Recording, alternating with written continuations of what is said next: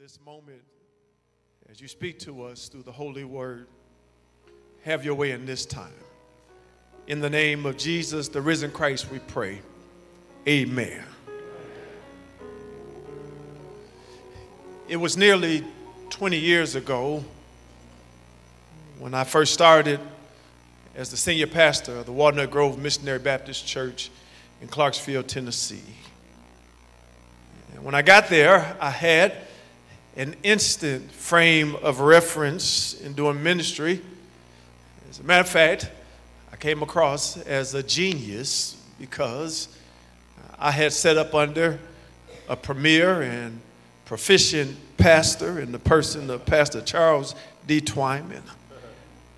I already knew exactly how to lead worship, how to prepare a sermon, how to conduct baptisms and do weddings, and how to do funerals, and so on, how to conduct church business, how to build teams in ministry, how to grow various ministries, how to handle conflict. I learned some problem-solving skills and good techniques just through observational learning and direct mentoring as I set up under a great leader. So much to the point that when I got to Walnut Grove, I became guilty of trying to become Pastor Charles D. Twyman. And I became guilty of trying to transform Walnut Grove into Macedonia Baptist Church Clarksville campus. And I soon had to realize that I'm Carl Livingston. I'm in Clarksville, Tennessee.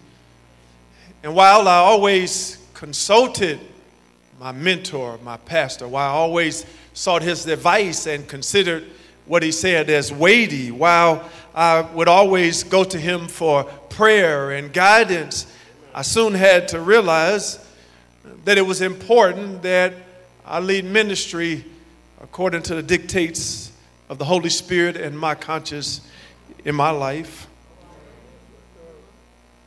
I had to find my own preacher's voice. I had to find my own pastor voice so that I could lead the people of God with conviction to the next level that God would have me to. So I shared that to say, Pastor Minor, that the mantle has been placed on you, and you've come from good stock. And don't feel ashamed if at first it seems like you're just mimicking your pastor. That's normal. He's our spiritual father. But at some point, you have to find your own voice. You have to find your own pastor voice. You have to find the path that God is leading you on. And then let me say to the church, as he's finding that path, you have to follow and support him. You voted for him, now you must support him. And let me say this, because when I said you voted for him, some people rolled their eyes and said, no, I didn't. But by virtue of the fact you're still here after the vote, you voted for him.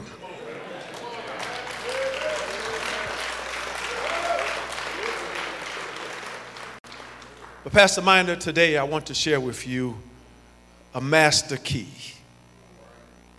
on how to begin ministry and to carry on ministry with great success. And here is the master key. We want to capture it in this way. Mind your own ministry. I didn't say mind your own business. I said mind your own ministry. We get this idea from the gospel as recorded by St. John chapter 21. We want to zoom in on verses 18 through 22. Is there you'll find these words recorded. John's gospel, chapter 21, verse 18. Verily, verily, I say unto thee, when thou wast young, thou girdest thyself and walk where thou wouldest, but when thou shalt be old, thou shalt stretch forth thy hands, and another shall gird thee and carry thee whither thou wouldest not. This spake he, signifying what death he should glorify God. And when he had spoken this, he saith unto him, Follow me.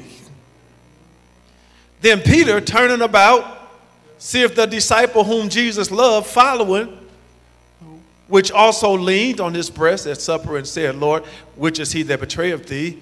Peter, seeing him, said to Jesus, Lord, and what shall this man do? Jesus said unto him, If I will that he tarry till I come, what is that to thee? Follow thou me. Mind your own ministry. The Lord add a blessing to the reading of his holy and inspired word. Let the church say amen. John 21 is an epilogue of the Gospel of John. It is the story after the story.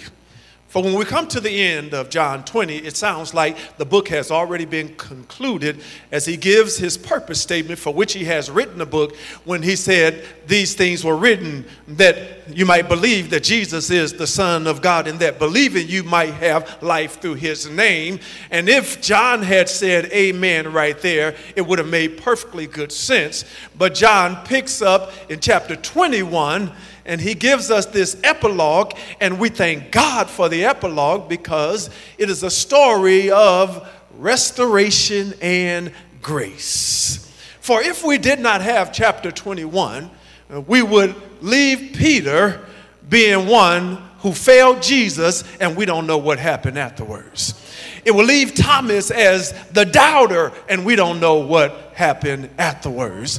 But thank God for chapter 21, where he tells the story of restoration, and in doing so, he shows how God picks up Peter, picks up Thomas, and he restores them again. We know that this is the case of his focus because when we look in verse 2 of chapter 21, we see that he names off 7 disciples. He names 5 of them by name. 2 of them he doesn't name. He just mentions there were 2 others. It was a total of 7, but he starts off the list by naming Peter and Thomas. This was unusual because this was not the way when you look at how the names of the disciples are laid out all the other times. You don't see this order of names, but he puts Peter and he puts Thomas because this is the focus of what he's about to say in chapter 21.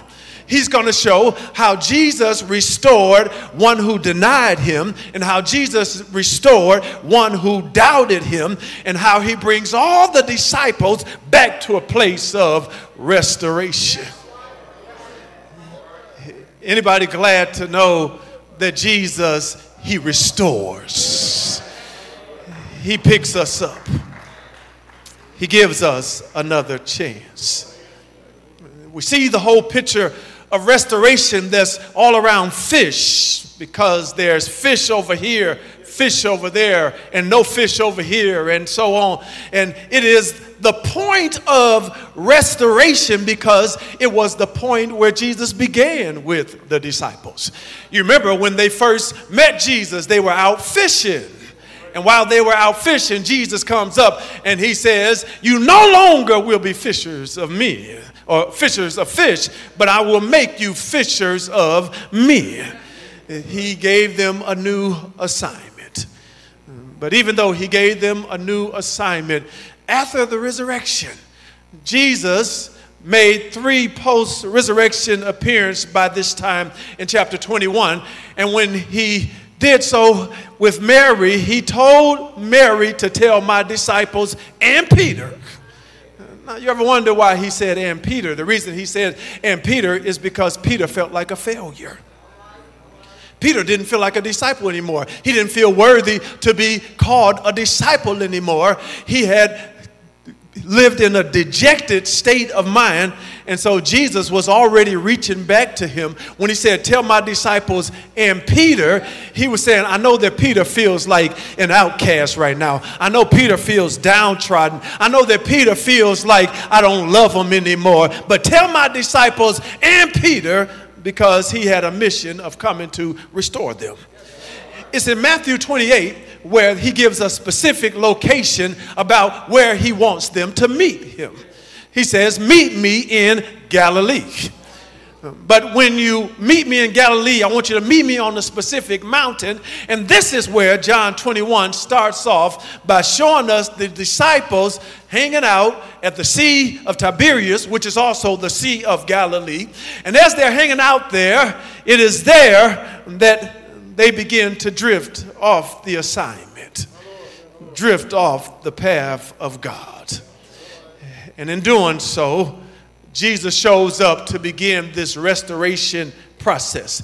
So let me flash ahead real quick, and then we'll go back and pick it back up. Going back to the verse, right after Jesus has gone through this formal restoration process with Peter, Peter, do you love me?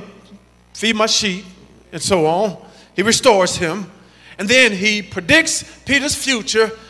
You're going to die. You're going to be crucified. You're going to suffer for my name. And then he tells him to follow me. But when Peter hears this, it disturbs him. And he looks around at John. And he says, hey, Jesus, what about John? And Jesus responds in so many words as to say, Peter, don't you worry about John. If I want John to live until I come back again, then that's none of your business. You follow me. And this is a great point of focus for ministry because, Pastor Minor, you'll see that in ministry, it becomes easy to begin comparing yourself to other ministries and to other people when God has a path that he has charted for you. Don't worry about what God is doing in other churches and other ministries. You follow Jesus. Don't worry about the size of other churches. You follow Jesus. Don't worry about if you have a big crowd or if you have a small crowd. You follow Jesus. Don't worry about if others have massive building projects and they're busting the walls out week after week. Don't worry about it. You follow Jesus. Don't worry about the popularity of others. Don't worry about what others are driving or what others are getting paid. Don't worry about what others are prospering in when it feels like you might suffer for righteousness. Don't worry even about the voice of critics. Don't worry about mountains that seem so high to climb. You follow Jesus. Jesus says, Peter, you follow me. And so that being the case, there are 3 points of focus in this passage that will help to ensure that you stay on track in following Jesus as a pastor. 3 points. Wake up and write these down. Number 1, find the sheep. Number 2, feed the sheep. Number 3, follow the Savior. These 3 things: find the sheep, feed the sheep, follow the Savior. So first of all, you must find the sheep. When you look in verses 1 through 14, the scene of the text opens with disciples who have veered off the path of God. They are acting in disobedience, and they feel as if they can go about their happy lives and turn their back on Jesus. But you know, the Bible says the ways of a transgressor are hard. You can't turn your back on God and then expect everything to be well with your life.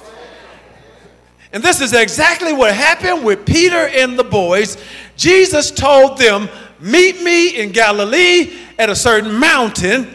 But they were there in the right place, but it appears they got tired of waiting on God.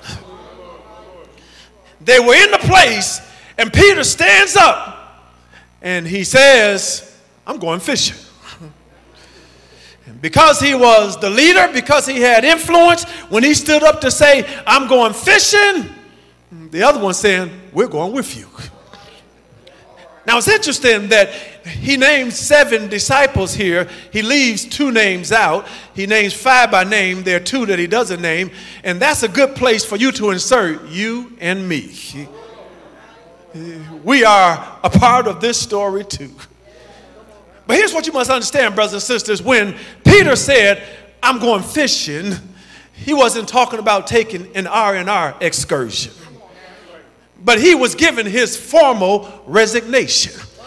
As a matter of fact, when you examine this phrase, when Peter says, I'm going fishing, it can literally be translated, I'm going to die. It was Peter's way of saying, I'm going fishing and I'm going to die fishing. In other words, I'm done with Jesus. I'm done with the ministry. I'm done being a disciple. I'm going fishing because that's what I know. I'm going back to my old way. I'm going back to my old life. Forget you, Jesus. Forget this ministry stuff. I'm done. I'm done. I resign. And the other disciples didn't try to talk him out of it. They said, hey, we're going with you, Peter. He gave his resignation. And part of the reason he gave his resignation is because he became discouraged in ministry. He felt like a failure. He let Jesus down. He denied Jesus in front of a little girl. He got punked in front of a little girl. And now that Jesus was taking too long to come back, it allowed the self-condemnation to set in. And when the self-condemnation set in, it was at that moment that he said, I'm done with Jesus. I'm done with the ministry. I'm going fishing. But he was going fishing, but it was unauthorized fishing. And whenever there is unauthorized fishing, there is some consequences. Verse 3 tells us the first consequence. They didn't catch nothing. And here's the thing. They were professional fishermen. They were experts when it came to fishing. They had state-of-the-art equipment because when you look at the boat they got in the Greek text, it uses a definite article. They got in the boat.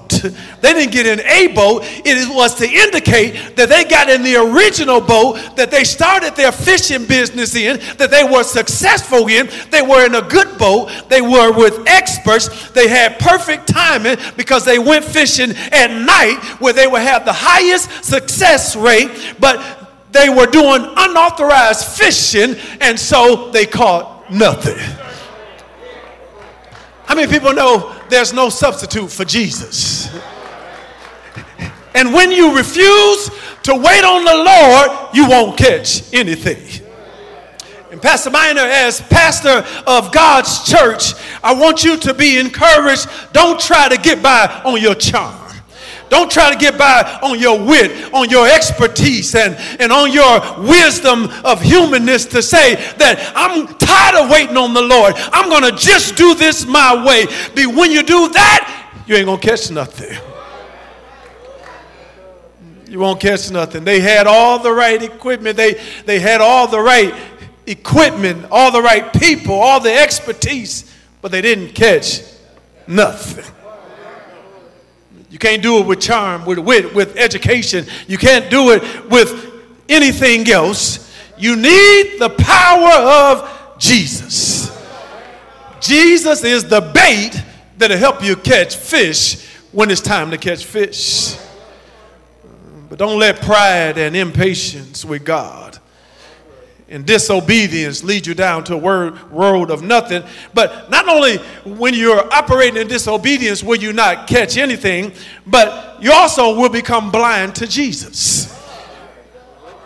Because here they were toiling all night trying to catch fish, 12 hours trying to catch fish, coming up with nothing. Every time they put a net up, nothing there. And then when the sun rises, here comes Jesus stepping into the sunset, right on the shore, saying, boys, did you catch anything? But they didn't know that this was Jesus. They thought it was just some regular stranger. But you know something? Jesus had actually been there all night. 100 yards away, and he walks them back into obedience. You see, they didn't catch anything until Jesus showed up. That's God's word for somebody today. When you think that you can get by with your wealth, with your good looks, with your charm, when you think you can get by on all of your human wisdom, I want you to know Jesus will show up and tell you, I'm in charge of your success and your failure. He will show up to remind you, without me, you can do nothing. Did you hear what I said? Without me, you can do nothing. Jesus proved that he had control over all the fish in the sea. He was trying to show them, I've got control over your success and your failure. You will catch nothing if that's what I command. And you'll catch everything if that's what I command. And Jesus proved he's in charge. He had given the fish a restraining order. He told the fish, don't you go near that boat over there where my disciples are. Jesus talked to the fish, you can go to the Mediterranean Sea.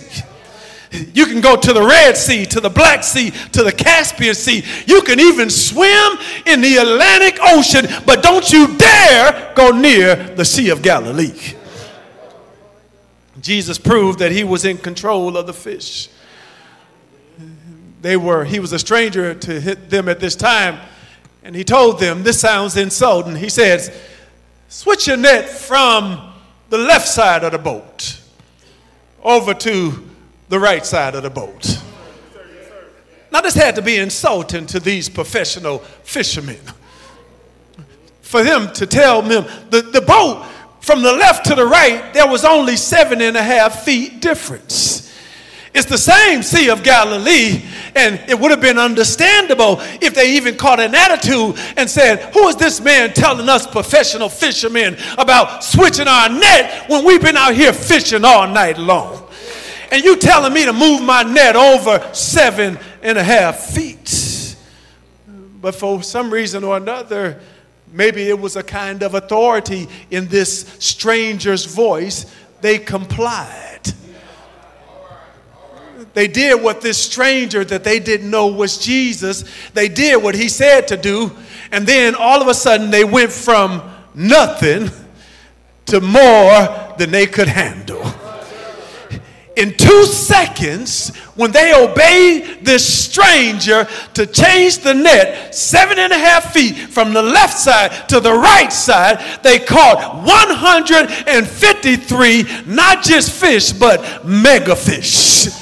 As a matter of fact, the fish were so huge, when you look at the word mega, it is the same word that's even used sometimes to describe whales in the Bible.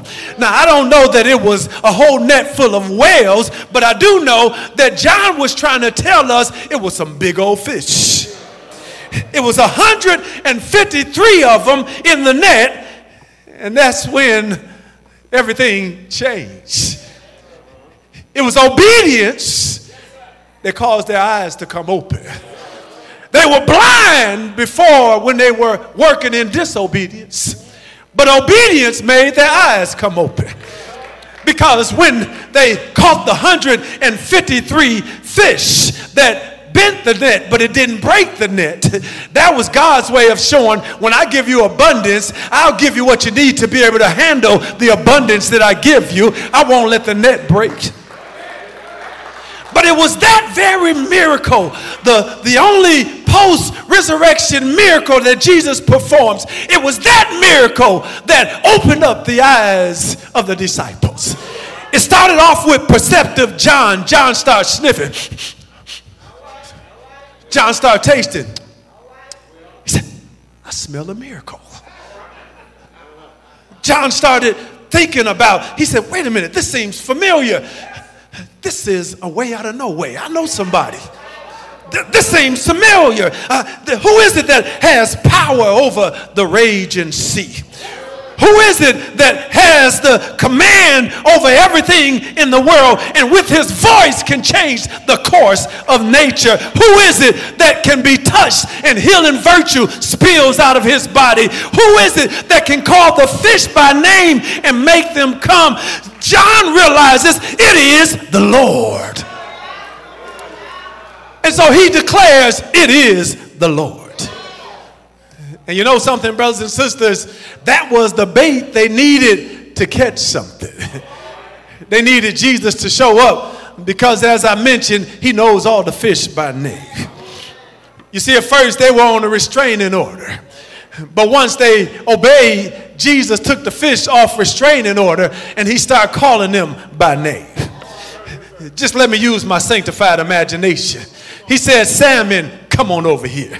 Swordfish, y'all come on over here. Sardines, come on over here. Tuna, codfish, come on over here. Tilapia, trout, orange, roughy, flounder, rainbow trout, red snapper, come over here, fill the net. Bass fish, swordfish, come over here. And when Jesus started calling them by name, the little fish, they got still for a minute and they said, hush, hush, somebody's calling my name. Another fish started talking to the other fish, said, sounds like Jesus. Somebody's calling my name.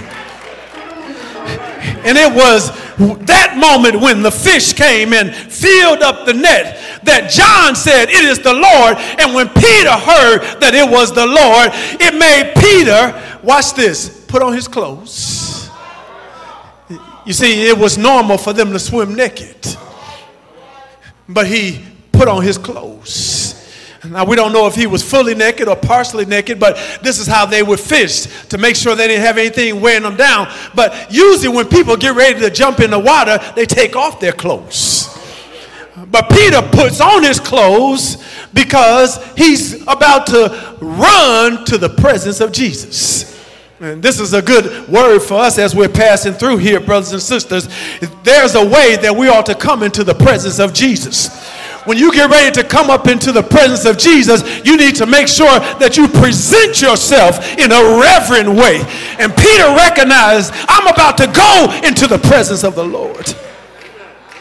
And so he gets dressed up to reverently go into the presence of the Lord. And you don't mind if I use my sanctified imagination one more time, do you? I can imagine as Peter starts swimming towards Jesus. I can hear in the background the song by Marvin Gaye and by Tammy Terrell. You can hear, da, da, da, da. Ain't no mountain high. Peter swimming. Ain't no river wide enough. Ain't no valley low enough to keep me from getting to Jesus. But wait a minute. Here's the point that I want you to hone in on, brothers and sisters. Pastor Minor, what I want you to see is these were straying sheep that Jesus went to find. And when they discovered it's Jesus, they're running to Jesus. But what I want you to understand is not only were they excited to see Jesus, Jesus came for them. For understand, at this point, Jesus had already done everything that he needed to do to complete salvation's story. He had already been born in a manger, wrapped in swaddling clothes. He had already lived on earth doing miracles. He showed himself as the blind eye seer, the lame man walker, the dumb man talker, the deaf ear unstopper. He showed how that he was God in the flesh. He had already died upon an old rugged cross. He was already buried in the grave. He had already risen from the grave. Everything that he needed to do to be able to ascend and sit on the right hand of the Father, he had already done it all. But Jesus did not go back that quick because Peter was over here trying to give a resignation, and Peter was on program for Pentecost. If Peter didn't get restored, there's not going to be a day of Pentecost when Peter stand up after the Spirit of God comes on the people. And then they say, ye men of Israel, these men are not drunk as you suppose, but this is that which the prophet Joel spoke of. And he'll begin preaching, and 3,000 souls are going to get saved. Jesus, he held up his ascension to come and find Peter so he can get him restored, because we still got to write 1 Peter and 2 Peter. I'm not done with you yet. What I like about this, brothers and sisters, is Peter had given up on God, but God didn't give up on him. And this is God's word for somebody right here today. Maybe you feel like you failed so miserably and you are giving up on God because you don't feel that you are qualified to come into his presence anymore. You don't feel that you can be in the fellowship anymore. But in that very moment when you're turning your back saying, I'm gone, I'm done with you, Jesus, Jesus will come for you. He came and he found them. And when he found them, the first thing he did was fed them, which leads to my second point. Pastor Minder, mind your own ministry. Find the sheep. But when you find the sheep, feed the sheep. In verses 12 through 19, this is where we see right after Jesus comes on the scene and Peter goes through all this. They're dragging this heavy net with 153 fish. They get to the other side. Jesus, he invites them to breakfast. For we see there in verse 12, Jesus said, come and dine. Come and let's have breakfast. The first thing that Jesus did when he found the sheep was he fed the sheep. He didn't make them recite the 10 Commandments. He didn't make them do the Apostles' Creed. He didn't make them recite the 66 books of the Bible. He didn't take them through new members orientation. He didn't say you got to get baptized first in the name of the Father, Son, and of the Holy Spirit. He didn't he didn't preach to them. He didn't rebuke them. He didn't even tell them about themselves, even though they deserved it because they had it coming. He took care of their natural need first. They were hungry. They had been fishing all night. They caught nothing. When Jesus shows up on the scene, we see this compassion. We see this grace. We see this concern for their welfare. He says, come and dine. But isn't it funny, when they got to the other side of the shore, where Jesus had been obviously all night, the fish was still in the net, but did you notice Jesus had some fish cooking on coals of fire? There was already fish and bread. It was already there. They had breakfast. He already had breakfast prepared. Even though they were fishing all night, the fish was still in the net. And then he told them, okay, y'all can bring some of y'all fish and come and put it with my fish. But here's the thing that you have to take from this, brothers and sisters.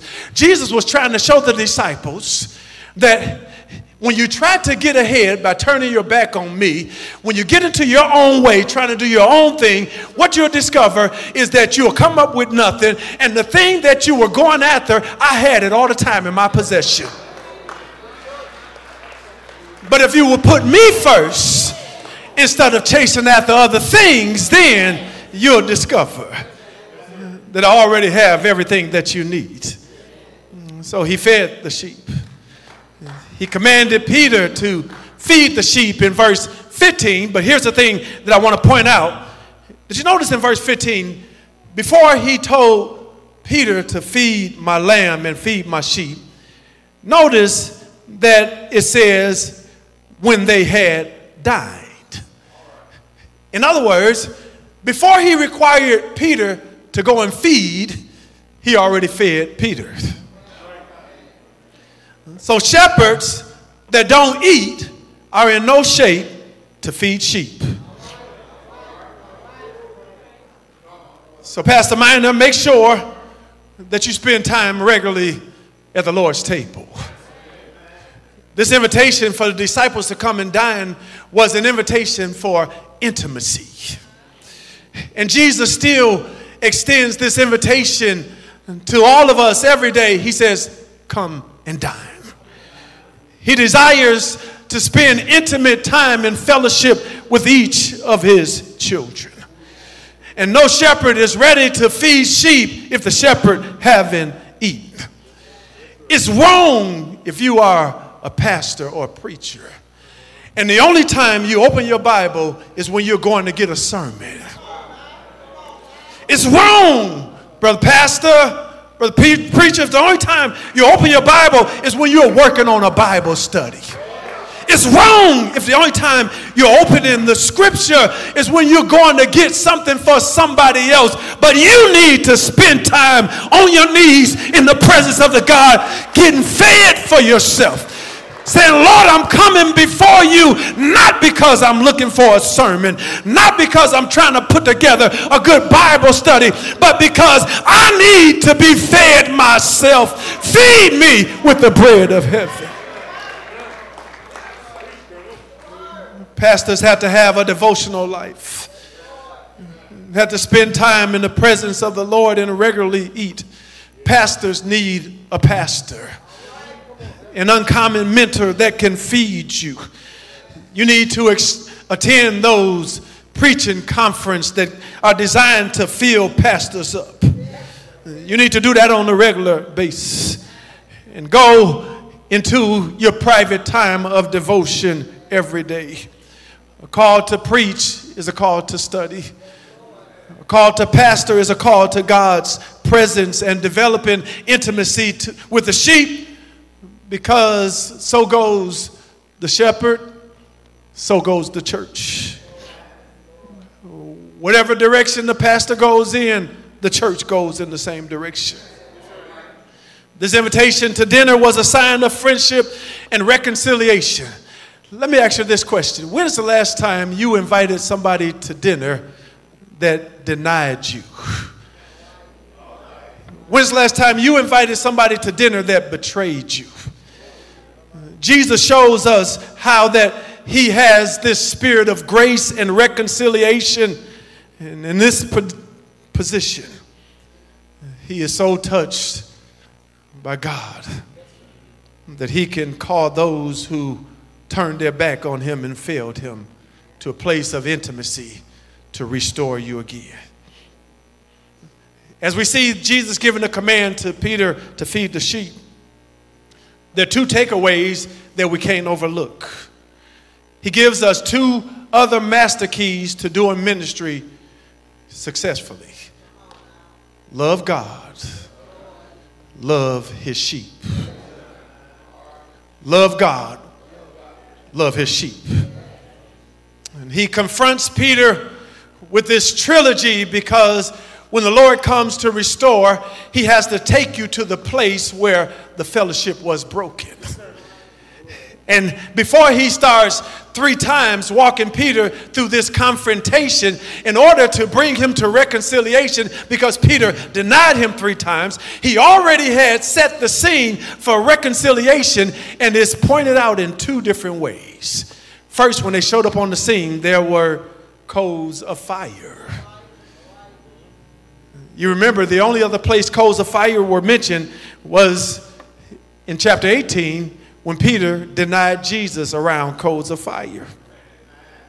But then, after Peter is challenged with these, do you love me? Do you agape me? Do you agape me? Do you phileo me? Do you love me more than these? After he comes to the resolution, the place where he ends up is a place of grief.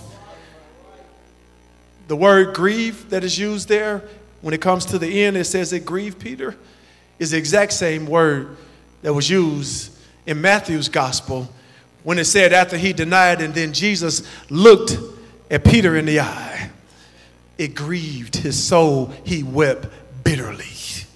Jesus brought him back to the place of restoration so that he could build him up again.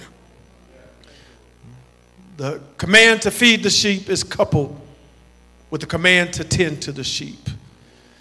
Because he says, feed my lamb, feed the young, the feeble, the vulnerable. Feed my sheep is different than when he said it the first time, because when he talks about tending his sheep, it means you protect and discipline the sheep. Protect the sheep from wolves and false doctrine. Protect the sheep from fighting each other. Protect the sheep from straying. Pastors cannot be afraid of confrontation. They cannot be afraid of conflict, of making correction when necessary. As a pastor, you'll be required to have uncomfortable conversation. But that is part of tending the sheep of God.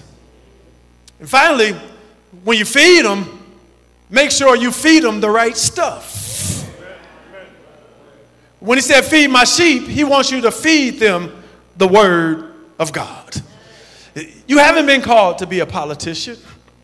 You haven't been called to give a social analysis. You haven't been called to preach pop culture and to use gimmicks and to preach your opinion, or to use the pulpit as a battering ram to give rants and tirades, to scratch people's itching ears with fine, enticing words of man's wisdoms. You haven't been called to be a prestidigitator, a mere entertainer, but you've been called to feed the sheep of God.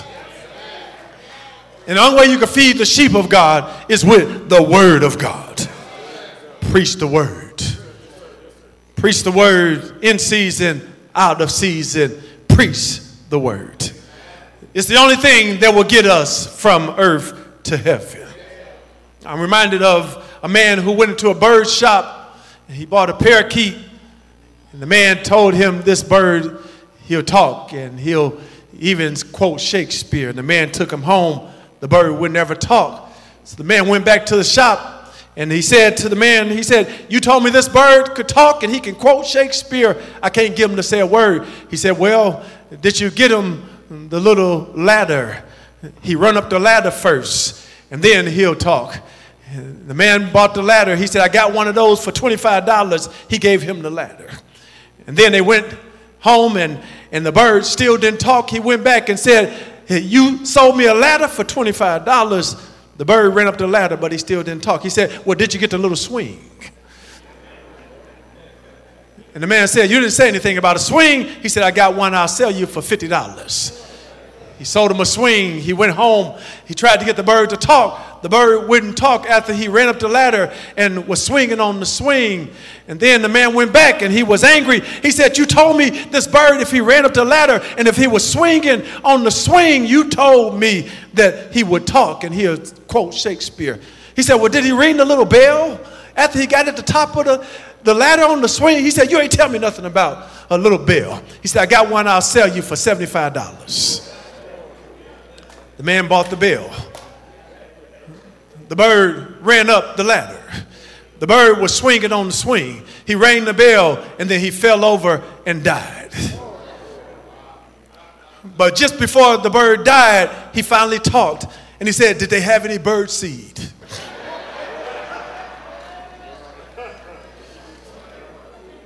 The only thing that will get the people of God from earth to heaven is the word of God. When we have been called to feed the flock, we can't feed them with our opinion. We can't feed them with junk food, but we've got to open the book and declare what thus saith the Lord. Well, let me hurry to a close. Pastor Minor, mind your own ministry.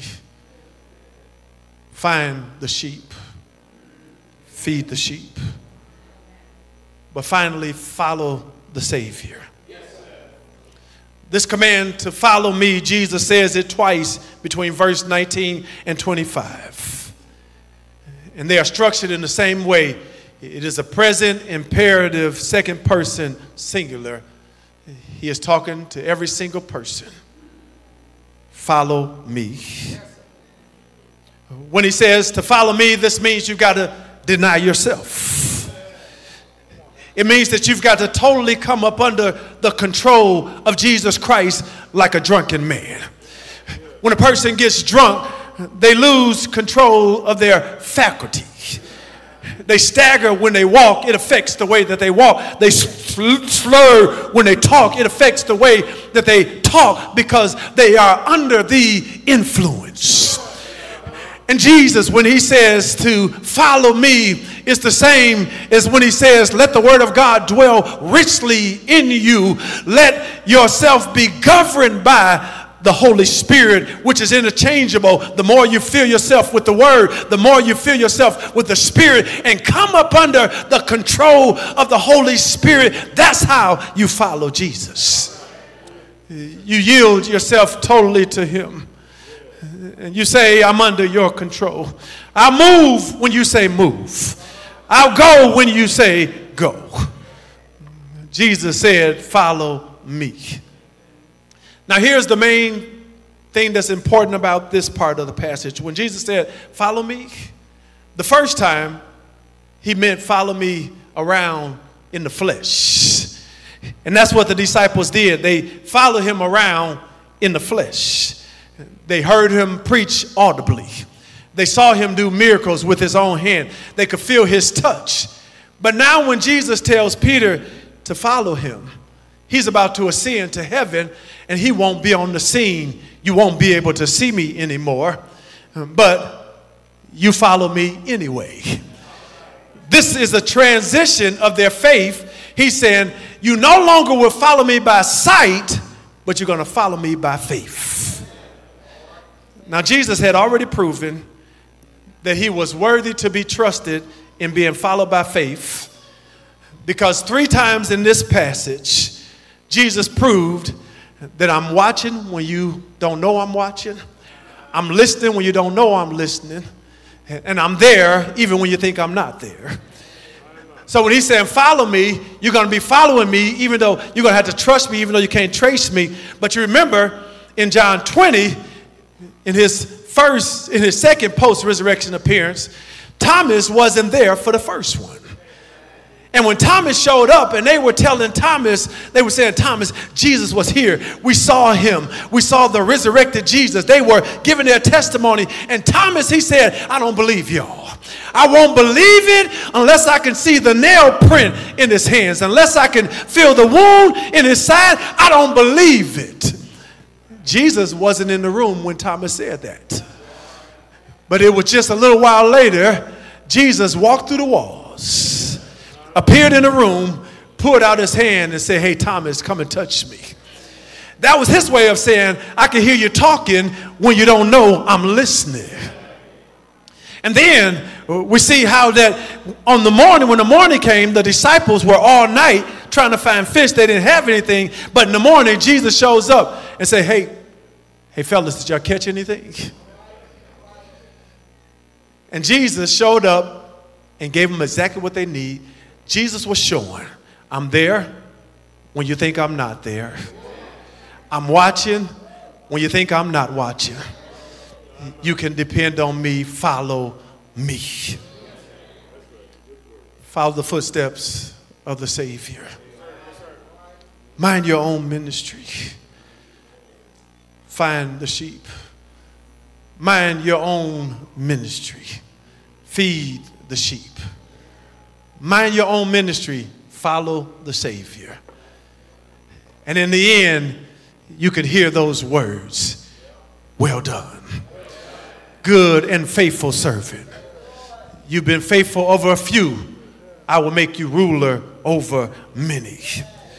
Jesus promised never to leave you nor forsake you. He's a man of his word. He died on an old rugged cross. He was wounded for our transgressions. He was bruised for our iniquities. The chastisement of our peace was upon him. And with his stripes, we are healed. He was buried in the grave, but he rose early on the 3rd day morning. He declared, I've got all power in heaven and earth in my hands. That's why you can follow me. Follow me all the way to the finish. Follow me through the storm and through the rain. Follow me through the easy time, but keep on following me through the hardships. Follow me when things are up, but keep on following me when they're down. And I will lead you to victory. Follow the Savior. Pastor Minor, congratulations on your new appointment. Macedonia, congratulations on your new selection. May the Lord bring together this marriage and take you from faith to faith and glory to glory in his name. Mind your own ministry.